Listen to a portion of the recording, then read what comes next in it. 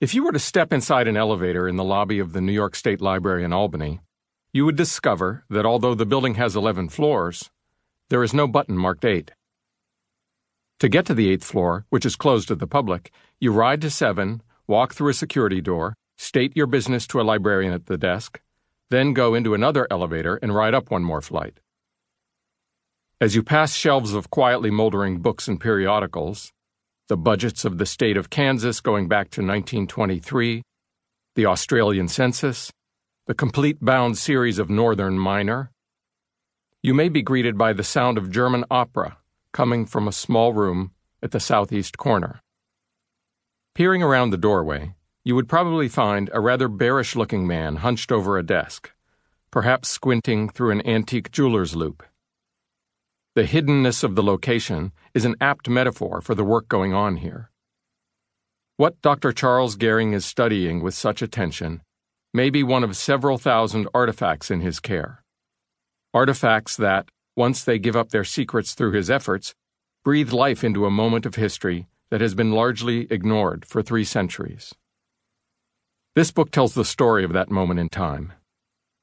It's a story of high adventure, set during the Age of Exploration, when Francis Drake, Henry Hudson, and Captain John Smith were expanding the boundaries of the world, and Shakespeare, Rembrandt, Galileo, Descartes, Mercator, Vermeer, Harvey, and Bacon were revolutionizing human thought and expression. It is a distinctly European tale, but also a vital piece of America's beginnings. It's the story of one of the original European colonies on America's shores, a colony that was eventually swallowed up by the others. At the book's center is an island, a slender wilderness island at the edge of the known world. As the European powers sent off their navies and adventurer businessmen to roam the seas in history's first truly global era, this island would become a fulcrum in the international power struggle, the key to control of a continent and a new world. This account encompasses the kings and generals who plotted for control of this piece of property, but at the story's heart is a humbler assemblage, a band of explorers, entrepreneurs, pirates, prostitutes, and assorted scalawags from different parts of Europe who sought riches on this wilderness island. Together, this unlikely group formed a new society. They were the first New Yorkers, the original European inhabitants of the island of Manhattan. We're used to thinking of American beginnings as involving 13 English colonies, to thinking of American history as an English root onto which, over time, the cultures of many other nations were grafted, to create a new species of society that has become a multi-ethnic model for progressive societies around the world. But that isn't true. To talk of the 13 original English colonies is to ignore another European colony, the one centered on Manhattan, which predated New York, and whose history was all but erased when the English took over. The settlement in question occupied the area between the newly forming English territories of Virginia and New England. It extended roughly from present-day Albany, New York, in the north, to Delaware Bay in the south, comprising all or parts of what became New York, New Jersey, Connecticut, Pennsylvania, and Delaware.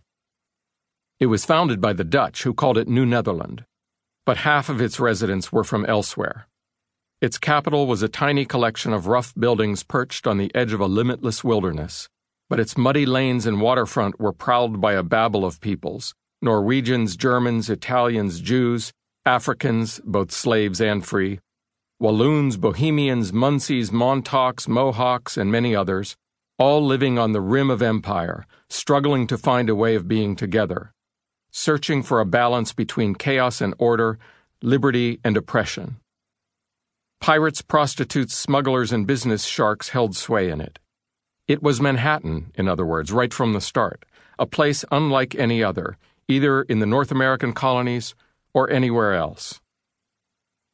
Because of its geography, its population, and the fact that it was under the control of the Dutch, even then its parent city, Amsterdam, was the most liberal in Europe, this island city would become the first multi-ethnic, upwardly mobile society on America's shores, a prototype of the kind of society that would be duplicated throughout the country and around the world.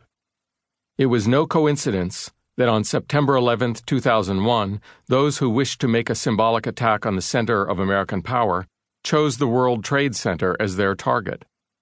If what made America great was its ingenious openness to different cultures, then the small triangle of land at the southern tip of Manhattan Island is the New World birthplace of that idea, the spot where it first took shape.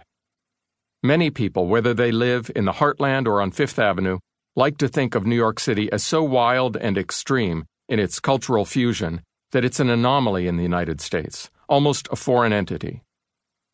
This book offers an alternative view, that beneath the level of myth and politics and high ideals, down where real people live and interact, Manhattan is where America began.